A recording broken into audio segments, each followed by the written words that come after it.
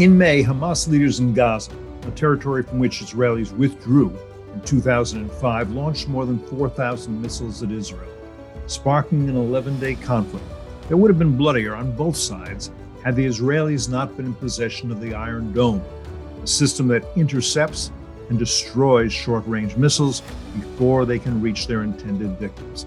In other words, the Iron Dome is not a weapon, but rather a shield. Last month, members of the Squad, far-left House Democrats, blocked a bill to keep the federal government operating until it was stripped of funds to help Israelis replenish interceptors for the Iron Dome. A few days later, House Majority Leader Steny Hoyer brought Iron Dome up as a standalone bill. There were 420 votes in favor and 9 opposed, including 8 members of the Squad. But U.S. support for the Iron Dome is still a subject of debate in the Senate. To discuss these and other issues, we're joined by Jacob Nagel, who has served in the Israeli Defense Forces with the rank of Brigadier General. He's also served in the Israeli Defense Ministry and the Prime Minister's office, including as the head of Israel's National Security Council and acting National Security Advisor to Prime Minister Benjamin Netanyahu. He headed the Nagel Committee, which was responsible for Israel's decision to develop the Iron Dome as the nation's short-range missile defense system. And by the way, he led the negotiations and signed the Memorandum of Understanding, the MOU, for U.S. military aid to Israel from 2018 to 2027. He's currently a visiting professor at the Technikon Aerospace Engineering Facility and a senior fellow at FDD. Also with us is Enir Krivine, Senior Director of FDD's Israel program, as well as FDD's National Security Network, and Bradley Bowman, Senior Director of FDD's Center on Military and Political Power. He served as a National Security Advisor to members of the Senate Armed Services and Foreign Relations Committees. Prior to that, he was an active duty U.S. Army officer, Black Hawk pilot, and assistant professor at West Point. I'm Cliff May. I'm glad you're with us too, here on Foreign Policy.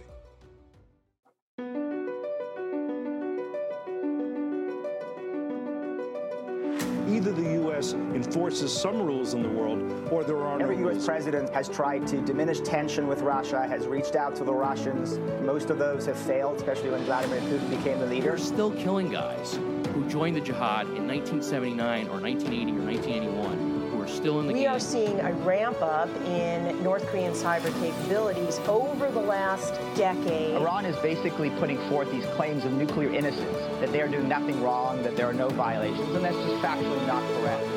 You could see mass destruction within Israel as a result of this precision project that Iran has undertaken.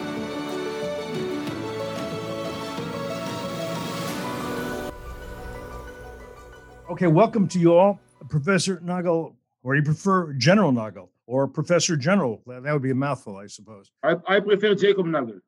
Okay, Jacob's good too. Look, I said we're going to discuss Iron Dome and the controversy that erupted, but let's back up just a bit. You were instrumental in help creating it. Give us a quick account of how that came about. Iron Dome, it's really something that a lot of books have been written about. There was a lot of debate about Iron Dome. I can tell you as the bottom line, the Iron Dome is doing today much more than what we anticipated, technically and operationally. Now, you mentioned it, Iron Dome is very good for the Palestinians because without an Iron Dome, Israel should do other things in Gaza. So if I was the Squad, I would say give Israel not $1 billion for Iron Dome, give them 5. But when we started Iron Dome, and I think it's important because most of the people don't know, Iron Dome was developed totally using Israeli money. The aid the United States gave to Israel was to procure, produce, and to buy systems. The development of the system took us a year to get the approval. February 2007, we got the approval. December 2007, it was signed between the MOD and Rafael, and the first 2 systems was acquired. When we signed the MOU, Obama insisted there will be a clause in the MOU saying all the other things, Israel is not going to ask for more FMF money, 3.3, the $500 million for the ballistic missile defense. It's written if there will be a confrontation in Israel, it's legitimate, it's worthwhile. We want Israel to come and ask from the United States a supplementary money in order we will be able to continue defend the state of Israel. Enya, I said a little bit about what happened in Congress. Maybe there's a few more details that you want to add. I mean, we had an emergency bill, a must fund bill that was held up, and then we had a standalone bill which most Democrats supported, other than those in the squad. One Republican was against it. He would say it wasn't anti-Israel. He's just against foreign aid as a matter of general principle.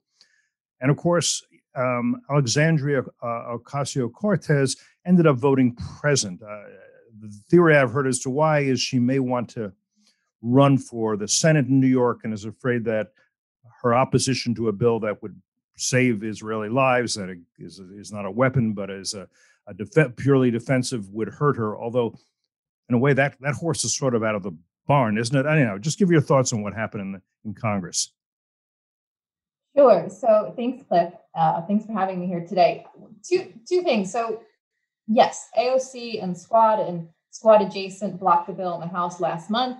But something else happened this week, which I think is worth touching on, which is Rand Paul blocked the same effort in the Senate. So let's just to unpack that a little bit. You have Rand Paul in the Senate and AOC in the House, right? Very unhappy with the same funding bill, essentially, which gave Israel about this $1 billion to replenish this life-saving defensive system. But they did it for very different reasons. Paul prides himself in being a fiscally conservative, libertarian, non-interventionist kind of Republican, and attempted to offset the Iron Dome spending by allocating other funds that had been earmarked for Afghanistan earlier in the Congress. So publicly, Paul said, as he tends to do when he blocks these large aid bills, that he supported Israel and he just wanted to offset the spending. And when that initiative failed, he ultimately blocked the bill. So AOC and the Squad, their initiative was very different, night and day.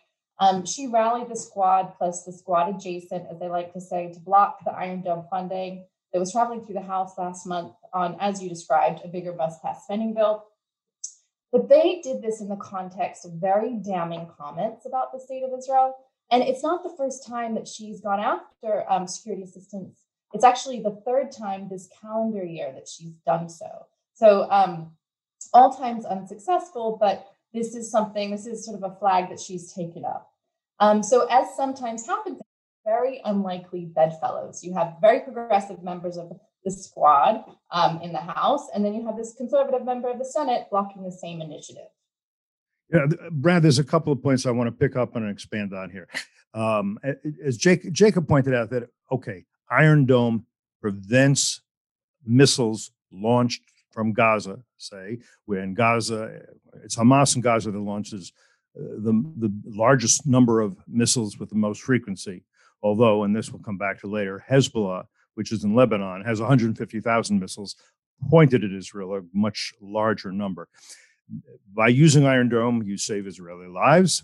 That means you save Jewish lives, because Israel is the only Jewish majority state on earth. But 20% of Israelis are minorities. That means they're Arabs, they're Muslims, they're Christians, they're Jews. It saves them as well. And as Jacob pointed out, if there weren't Iron Dome and thousands of missiles were incoming to Israel, the Israelis wouldn't sit back and say, well, what can we do? We'll just die quietly. They would hit Gaza a lot harder, probably with less precision, perhaps with ground forces, so that, in effect, Iron Dome does save Palestinian lives as well. I don't know whether AOC and Rashida Tlaib and Ilhan Omar and other members of the Squad, whether they understand that, and maybe if they do, maybe they just don't care. They just don't like the fact that when there is a conflict initiated by Hamas, there are more casualties, more deaths in Gaza than in Israel. They feel that's inequitable. I'll let you take it from there. No, thank you, Cliff. Thanks for the opportunity to join you and Enya and Jacob for this conversation. I think you characterized it well there. I mean, I think sometimes when we're looking at Congress, when we're talking about defense policy, it's easy to get kind of lost in the weeds. And I think in this case, it's helpful to zoom out. I mean, we're talking about roughly 4,300 or so rockets and missiles being launched by an Iranian terror proxy at Israel. in an attempt to conduct mass murder, right? And if Israel did not have Iron Dome, do the math. Let's say 1 in 4 of those 4,300 hit a populated area. You're talking about thousands of casualties, thousands of deaths. So this was an attempt at mass murder by Tehran's proxies, Hamas and Palestinian Islamic Jihad. And the only reason that didn't happen was because of the great work of people like Jacob and the Iron Dome system. Period. And so I think we kind of brush away some of the nonsense and talk about what's happening here. What would the average American say if we had 4,300 rockets and missiles launched at New York City or Los Angeles or El Paso? Pick your city. Would we be worried about? I don't think when New York got hit, what did we do? We went to the other side of the world and stayed there for 20 years to get the people that did us. So I think we need to speak clearly about this. And if I may, Cliff, real quickly on the congressional angle that you raised, and I think Anya brought some great detail and nuance there.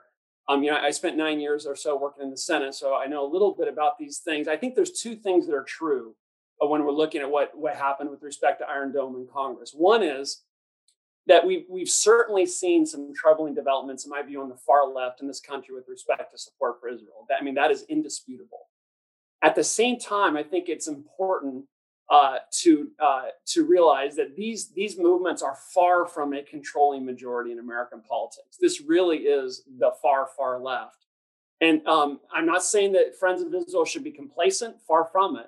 But, we're talking about, you mentioned it earlier, it was the final vote. They did not successfully block it. The final vote was 420 to 9.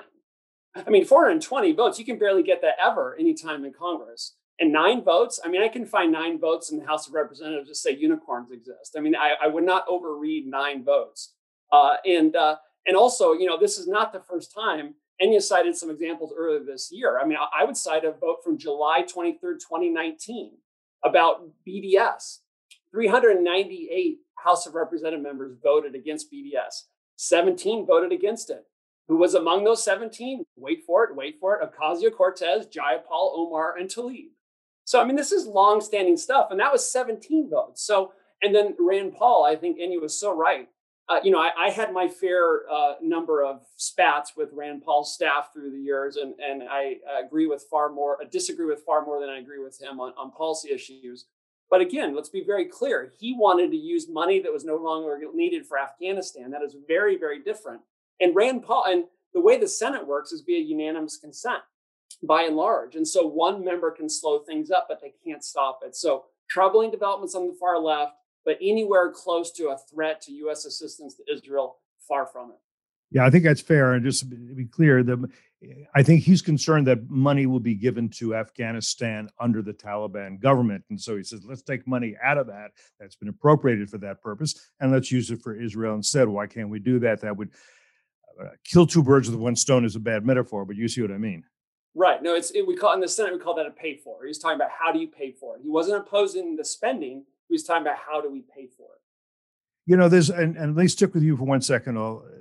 There's a larger issue here, and that is that America, for a long time, as the global leader, a leader of the free world, supports its allies, particularly those allies who are fighting common enemies.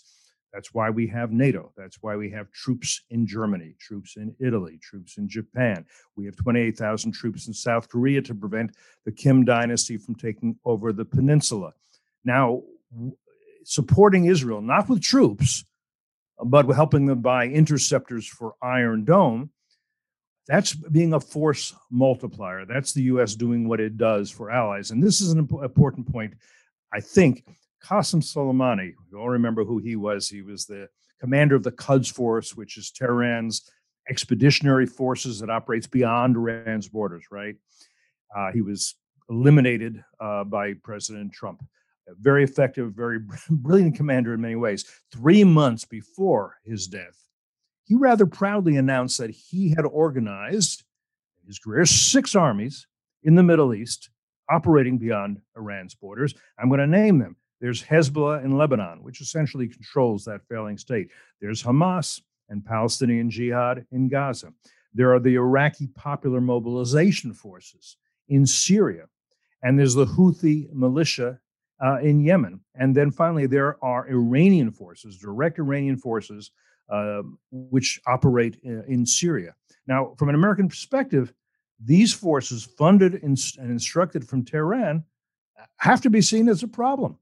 And I'm inclined to say that U.S. support for Israel and others who are willing to take on such common enemies is a good thing. It's one reason why you and I, Brad, were so upset that that Afghans who sided with us against the Taliban and with us against Al Qaeda were abandoned and left, and in many cases left behind to the tender mercies of the Taliban. Is what I'm saying to you, Brad, that all makes good strategic sense? Is that something that people should try to get their arms around in terms of what we're doing, not just in regard to Israel, but or what we should be doing globally? It does, Cliff. You know, when I see a threat to the United States and our interests, I just kind of at risk of oversimplifying, I see three options. One is to ignore the threat, which proves in history, I think, to be a foolish approach. Another is to fight it ourselves, which sometimes we have to do. And another is to help partners who have a common enemy help fight on our behalf or with our assistance. And, we have in Israel a country whose enemies are our enemies. Yeah, we have concerns in the Taiwan Strait or the Baltics that Israel may not have, but all of Israel's enemies are our enemies. And they are more motivated, more effective, and more capable in fighting those enemies than any country on earth, period. So we withhold, as Americans, assistance for Israel at our own peril. We get far more. I helped plan and lead a congressional delegation trip to Israel led by Senator Ayotte years ago. And I was at an Israeli military base, and there was an American military officer there as a liaison. And I said, hey, what's the one thing you think the U.S. Congress should know about our support to Israel? And I'll never forget it. He said to me, we get as Americans far more than we give in this relationship. And I can go into detail on how we get that, but that's the beginning of knowledge, I think, when you're talking about security assistance to Israel from an American perspective. Well, and briefly, as Jacob was saying, the Iron Dome was essentially a joint project of the U.S. and Israel on many levels. And of course, you've been instrumental, and you may want to just mention this, your idea has been the Israelis and the Americans should be sitting down on a regular basis and saying, okay, what technology do our warfighters need, not have, and how do we develop it efficiently, quickly, and cost effectively? No, you're right. No, yeah, I won't go on too long. Some of your listeners have heard from me before on this, but I mean, to me, one of the preeminent challenges confronting American defense policy right now is we got to go quicker from concept to fielded capability, because we're in a frenetic military technology competition with China that's going to determine who wins and loses on future battlefields. And there is no country in the world who's better at going more quickly from a concept to a fielded combat capability than Israel. The more we work with Israel, the more and less expensive, less money we'll spend, and the quicker we'll be able to field cutting edge technologies. Israel might use them in Syria. We might use them in the Taiwan Strait. It doesn't matter. In many cases, we need the same technology. And that is why the Senate Armed Services Committee has voted 2 years in a row now to require that the Pentagon, with the concurrence of Israel, stand up the U.S.-Israel Ops Tech Working Group. And now the full House of Representatives has voted the same. Meanwhile, Israel and the Pentagon are working to potentially design and stand this thing up. And that's good news both for Israel and the United States. Very important and very useful. Jacob, I mentioned briefly that Hamas is the most frequent launcher of missiles against Israel, a frequent flyer. But Hezbollah, again, has the most, about 150,000 is the estimate I've seen most recently. But another point, Hezbollah also has a growing number of what are called PGMs, precision-guided missiles or precision-guided munitions. The problem there, as I understand it, but you'll know better, is that Iron Dome can take out the sort of dumb missiles being launched by Hamas and that Hezbollah has. But as Hezbollah gets more of these PGMs, these may be able to evade or overwhelm the Iron Dome system, and that becomes much more dangerous. What can you tell us about Hezbollah PGMs and attempts to thwart Hezbollah from using those against Israel? Very important question, and I'm connecting it also what you said about Soleimani and the Quds Force. We are surrounded by forces, mostly terror groups, that are supported by Iran. So I'm talking about the militias, the Iranian militias in Syria, the Hezbollah in Lebanon, the Hamas and the Jihad in Gaza. Now, we did a mistake, Israel did a mistake long time ago, allowing the Hezbollah in Lebanon having 150,000, what we call dumb missiles, statistical missiles. But the biggest problem now is the PGMs. So it's connected to what we call the war between wars. One thing that I want to make it very, very precise. When you want to intercept a dumb missile, it's not very easy. You have to build a very, very sophisticated systems like Iron Dome. But when the missile trajectory is starting, you know where the missile is going to fall. You know if it's going to be on open areas or not. You know if you want to intercept it or not. And again, statistically, if you want to hit the Kiryat building in Tel Aviv, if you want 4 hits, you have to send 1,000 missiles. When you go to precise guided munitions, it's totally different. You want 4 hits, maybe you need 10 missiles. The devastating damage that can be done, it's much, much bigger. But Iron Dome can intercept also PGMs. What is the difference? There are 2 differences. The problem with PGMs is 2. First of all, the percentage of the missiles that are going to threaten areas that people are inside are much, much, much bigger. So if in Iron Dome we had to intercept 25 to 30% of the missiles, when you talk PGMs, you have to intercept 100% of them. So we have to have much more Iron Dome system and much more Iron Dome interceptors. And the second thing is the PGM can sometimes, not all of them, some of them have the maneuvering capabilities. So when the missile starts, you don't know its final destination. So you have to assume all of them. We will go all on occupied areas, so we have to intercept all of them. And sometimes Iron Dome the capabilities are sometimes limited to a certain area. And sometimes when the missile will maneuver, you have to use the David sling or even the arrow in order to intercept. But Iron Dome intercepts and can intercept PGMs and also can intercept cruise missiles and UAVs. Again, the number of Iron Domes we need against PGMs will be much higher, and there will be some PGMs that will overwhelm going into what is a single interceptor cost, just so we understand that? The single interceptor costs 100 to 150. David sling costs 1 million. Arrow costs 3 million. But the Patriot PAC-3, you know, a Patriot, you use 2 missiles per interceptor. Each one costs between 4 to 5 million. So an interception of a Patriot, it's a 10 million, an Arrow 3, a David sling 1, and Iron Dome about 100 to 150. And a PGM is very cheap, right? A PGM, it's more expensive than the statistical one, but if you have a statistical missile, you can use about $15,000 to $25,000 to divert a dumb statistical missile to a PGM. You have to test the 150,000 of Iron Dome and compare it to the damage that you are preventing. And I don't know how you can count life, how much it costs. But the damage of a single missile of Israel, it's $1 million. So, Brad, yeah. So if you're a military planner looking at Lebanon and looking at the missiles that Hezbollah has, I guess you've got 2 choices once a conflict begins. One is that you use a missile defense system and prevent these missiles from reaching their targets. The other would be what? Sort of blanket bombing every place you believe that missiles are being stored and maybe launched from. Is that correct?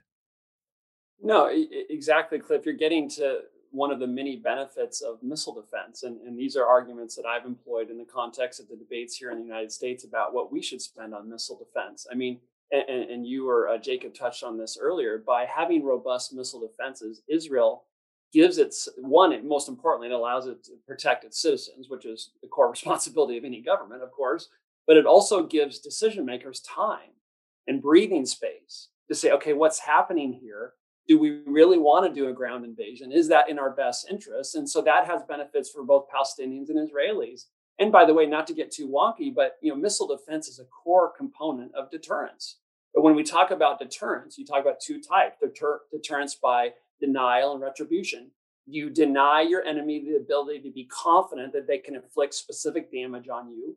And you also preserve your offensive capability to counterattack And therefore, a potential aggressor has to realize that, we're not going to be able to take out their offensive sites. So their counterattack might be very costly. So therefore, I should reconsider. Now, of course, terrorist groups are a little harder to deter because some of them want to die.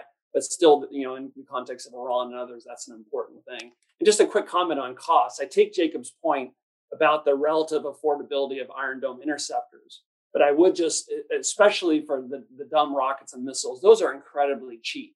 So, in the United States, we talk about bending the cost curve. We have relatively inexpensive and cheap rockets and missiles being launched at the United States and our allies like Israel, and very expensive interceptors being used against them. So we're on the wrong side as the good guys of that cost curve. I take Jacob's point. I'd rather spend an interceptor than have hundreds or thousands of innocent people murdered. But at the same time, we got to do better in bending that cost curve. And one way you do that is with directed energy. And yet, despite this, or in this whole conversation about costs and about U.S. aid is controversial in the U.S. Congress, but it's also controversial in Israel. And I know you've been following this. There are people there, smart people. Michael Oren is one. Einat Wilf is another. Who say, maybe it's time that the Israelis don't look to the U.S. for assistance in things like buying interceptors. Even despite all the things we've just said, just go over that and go over the arguments and any thoughts you have about the controversy within Israel. Sure, thanks, Cliff. So I would like to do that, but before that, if I can just respond to my esteemed colleagues on the call. So first of all, to talking about the recent Gaza wars and the devastating cost of ground incursions with the IDF. So you can look at this as you look at the 2021 war with Gaza versus the 2014 war with Gaza. It's the perfect case in point. And to Brad's point about missile defense, the fact that Israel could carry out and achieve its strategic goals in the conflict without sending in ground troops, there's no question about how many lives it saved, both Israelis and Palestinians. And you can look at that just by comparing the death tolls of the 2021 conflict where there was no ground war and the 2014 conflict where there was and thousands of people died. So that was just one point that I wanted to throw in there that I think illustrates what we're talking about nicely, and is also sort of in the context of Israel-Gaza, which is the broader conversation here. So, but as far as PGMs go, that was another point of conversation. So I mentioned the AOC has already blocked 2 bills in Congress unsuccessfully. She attempted to block 2 bills in Congress that had to do with the sale of JDAMs to Israel. Right, these are the Joint Direct Attack Munitions, if I will, which is what we're talking about. They are the kit that you put on a dumb rocket to make it a smart rocket. And this was a sale that had long been planned to going to Israel, and she attempted to block it twice unsuccessfully. But again, just like sort of marking this trend in this very critical tool for Israel's arsenal. And going back again to the Iron Dome question, I don't want to kick a dead horse here, but we keep going back to the 420-9 vote, which is huge and it's very important. And I agree with everything that Brad said. But it's important to note also that the rallying cry of the Democrats during that vote and leading up to that vote was, this is a defensive mechanism, right? We can vote for this because this saves lives. It's defensive. So does that logic apply when you're talking about JDAMs or when you're talking about future U.S. security assistance? So that's something that's a little bit concerning. If you look at the trajectory of the conversation on U.S. aid to Israel, if you Google, I tried this last night, if you Google condition security assistance to Israel between the years 2010 or 2005 and 2020, bupkis. You get a few articles here and there, very, very sparse. If you Google it since the last election to today, right, since 2020 to 2021, thousands of hits. And not just US news outlets, Al Jazeera, BBC, it's getting international focus. So I will just say that, recognizing these trends is an important job of ours. And to Brad's point, it doesn't serve us to ignore them. So on the one hand, you don't want to make too much of them. On the other, you don't want to ignore them. Yeah, I think so. Brad, do you want to say a little bit more about precision JDAMs and what that controversy is about? Sure. Yeah. No, I think Enya made some really important points there. And, JDAM, Joint Direct Attack Munitions, is a way that we, the good guys, make sure that we hit what we're trying to hit. Now, let's contrast that with how Hezbollah is going to use their precision guided munitions, right? So Israel and the United States use our JDAMs, our precision munitions, to make sure we hit the terrorists and not hit the civilians, right? Hezbollah is going to use their precision guided munitions to kill as many civilians as possible, to hit chemical plants or other facilities like that, to basically create a weapons of mass destruction event where you have chemical, other things spreading and killing thousands of people. So, again, I sorry to keep coming back to the moral component of this. One side is trying to prevent civilian casualties, and the other is deliberately trying to murder them. So if you provide Israel joint direct attack munitions, you're enabling them to more precisely hit the Hezbollah, Hamas, or Palestinian Islamic Jihad terrorists and prevent civilian casualties. And so, as Alyssa Slotkin and other brave and well-informed Democrats argued on Capitol Hill, this is the opposite of smart, trying to block what we're doing in terms of Israel providing missile defense and precise attack capabilities. And I think some of this discussion kind of falls into a unhelpful and oversimplistic offensive-defensive argument. I mean, I spent a lot of time crafting key points for members of Congress. Of course you're going to argue that Iron Dome is defensive because that's the strongest argument to make. But again, I don't think we should overinterpret. You don't argue your weak argument, you argue your best argument. The best argument is it's defensive. But I've also got a very strong argument for why we should provide Israel offensive capabilities. Because the more potent Israel is, the more secure Israel will be, and the more they can fight our common adversaries, and the less civilian casualties there'll be in those attacks. So there, maybe instead of 9 votes against that, you get 30, but that's still nowhere close to, as I said earlier, to a controlling majority. We can talk about what is going on in Congress, selling or not selling Israel JDAMs or F-15s or F-35. It doesn't have anything to do, with MOU and aid to Israel. Because even if we get $0 from the United States, we decide we just found oil in the sea, so we have billions of dollars. We have to buy something. And one of the biggest sellers of this ammunition is the United States. So they can sell us or not selling us JDAMs, never mind if we get or not getting aid from the United States. If we have billions of dollars from another uncle, and we like to buy our next generation fighters, we can buy Rafale, we can buy Sukhoi, or we can buy F-35s. So Congress can block F-35s to Israel even if they give us $0. Of course, if they give us aid, we buy this from the United States and we give a lot of work for the Americans. So if someone will tell me that tomorrow morning Israel should get conditional aid from the United States, I'm telling you, I will be the first one who will say, I don't want it. I negotiated the MOU for 3.5 years. It was not even for 1 minute on the table that this aid is conditioned by something. The opposite, when we started, there are 2 elephants that didn't come to the room.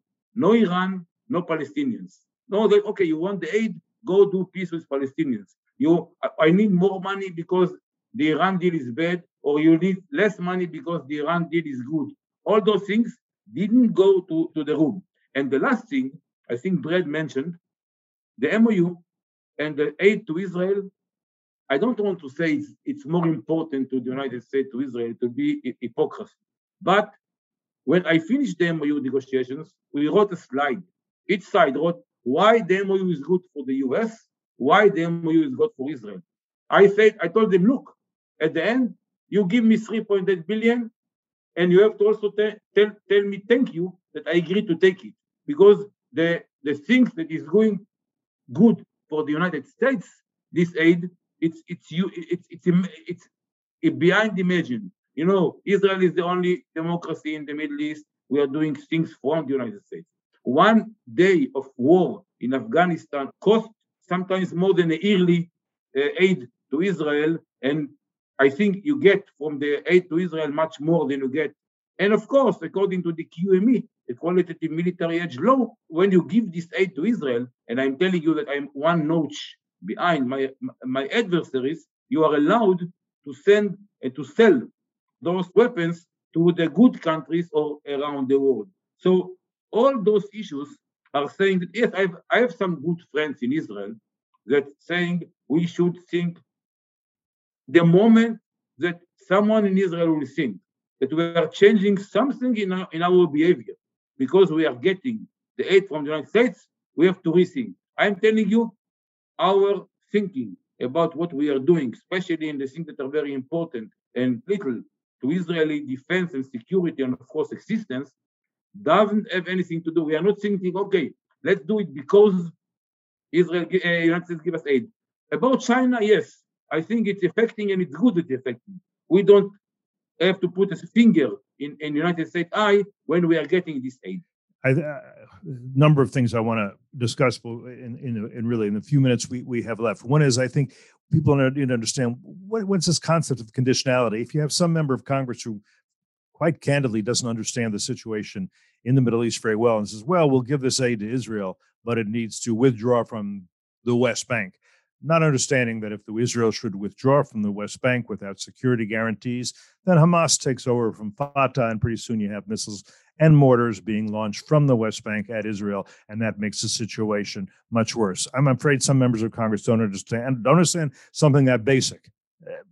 However, I also think a lot of people don't understand, and Brad, I know you've thought about this, is that we have these various actors, Hamas and Hezbollah and Palestinian Islamic Jihad, that are all affiliated with Iran.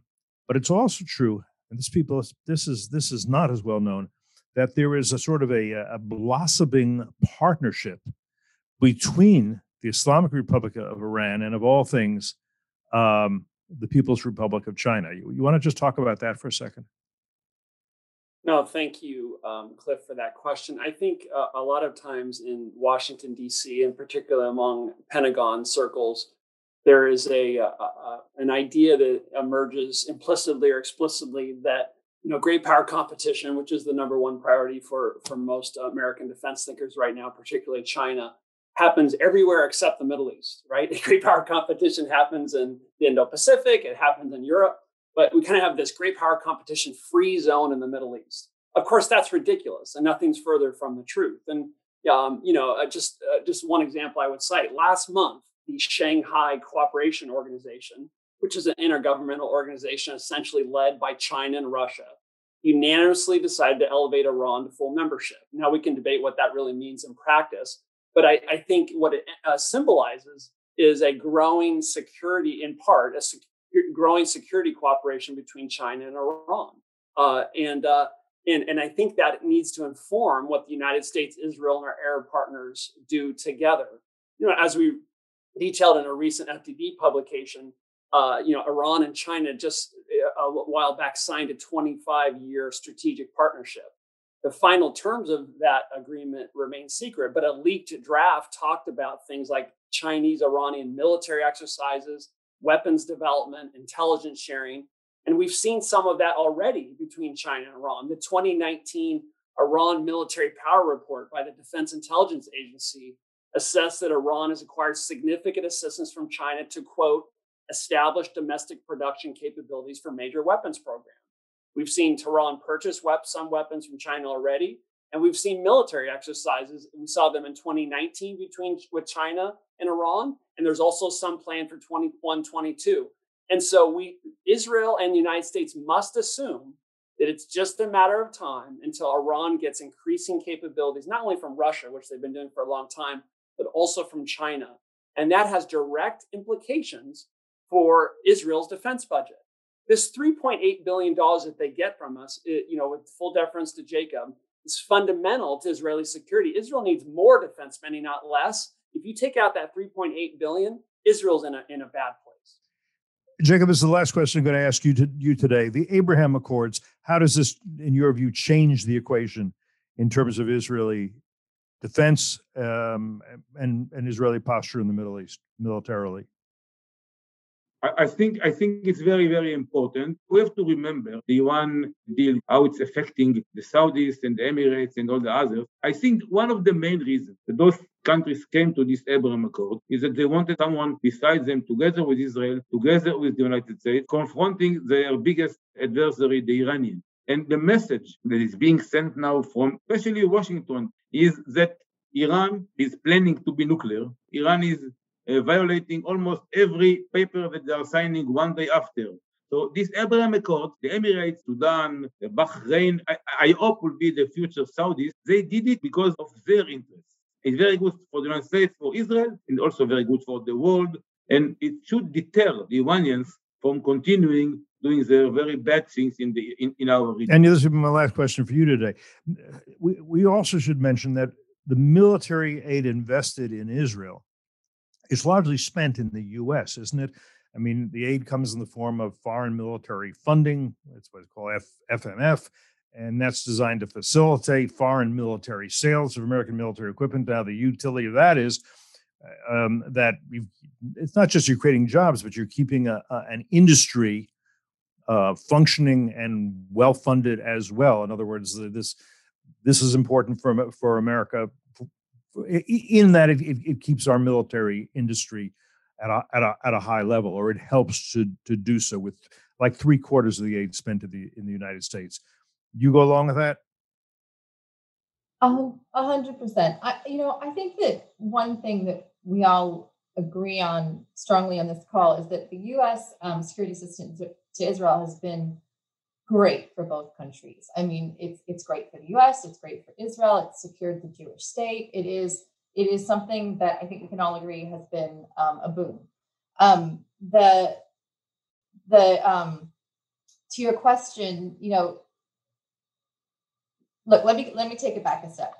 You asked me about the Israeli perspective. I think what's going on in Israel, this is a guess, I haven't had conversations, but some of the voices coming out of Israel in light of these sort of threats on aid have been, maybe it's time to reevaluate. They've all, they're all nuanced and everyone said something slightly differently, but I think that what they're seeing is this trend that we've been talking about of just this becoming more and more part of the conversation in the Democratic Party. We saw 3 presidential candidates who brought it up in the 2020 cycle.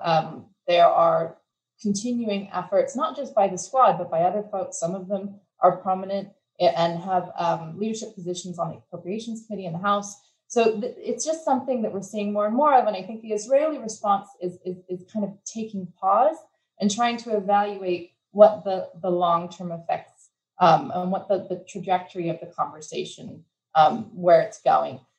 I think another really important thing to mention, and I really want to get this out on this podcast, is that this idea of conditioning aid, it's really farcical. And I'm sure Brad can talk to this too, because all U.S. foreign assistance is conditioned.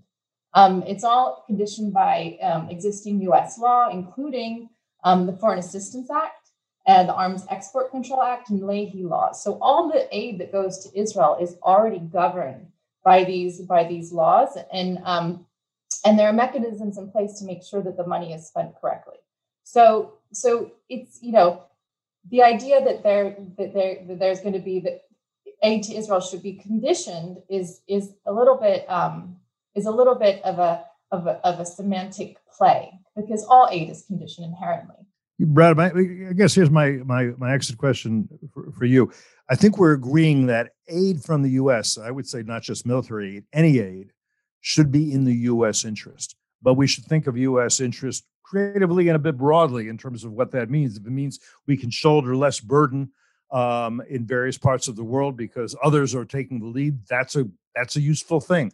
If it means that we have Iron Dome and we can use it, and I think we are using Iron Dome right now to defend some of our troops in at least two places. You correct me if I'm wrong.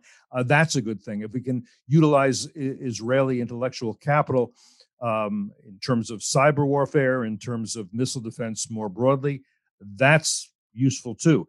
But that should be the approach we take. That's what you're saying. I don't think anybody's disagreeing. It's certainly what you're saying, isn't it? It is. I believe I would go further. I would say all U.S. foreign assistance should further American interests and values. And that is why I, as an American, am a firm believer in U.S. assistance to Israel, because I believe it's in the American interest and it reflects our values, period. And I know everyone on this call agrees, but U.S. assistance to Israel is not charity. It's a wise strategic investment that benefits Americans. I mean, just one very quick 30-second anecdote that I've highlighted before is that Israel, as Jacob knows far better than me, has confronted this problem of terror tunnels with Hezbollah and Hamas digging tunnels under the border so that terrorists can go through these underground tunnels, come up in the middle of the night and kill Israeli men, women, and children in their beds, right? So Israel led an effort more advanced than any country in the world to try to find and destroy these tunnels.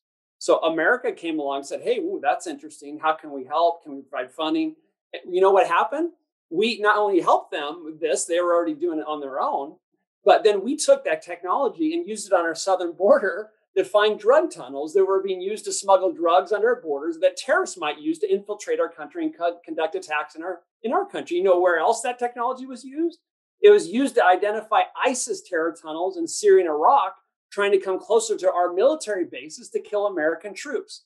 So that's just one example how our relationship with Israel benefits America. This is not charity. This is a smart, strategic investment, standing with our leading ally, democratic ally in the Middle East. And I think, I think we just need to remind ourselves this is not charity. This is a wise investment.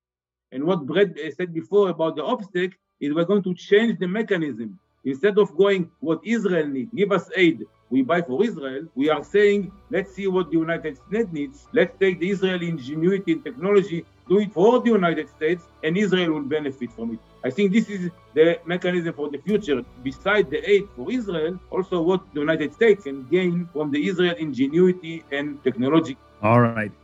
Dude, until next time, thank you very much, Brad. Thank you, Enya. Then thank you, Jacob. And thanks to all of you for joining us here today on Foreign Policy. Thank you for listening to Foreign Policy. If you found the program worthwhile, we suggest you subscribe to Foreign Policy on iTunes, Spotify, Google Play, Stitcher, or wherever you prefer to listen to your podcasts. Send us your feedback, your questions, your ideas to foreignpolicy@fdd.org. For more information about this episode and others and about our distinguished guests, visit us online at fdd.org. Until next time, I'm Cliff May, and you've been listening to Foreign Policy.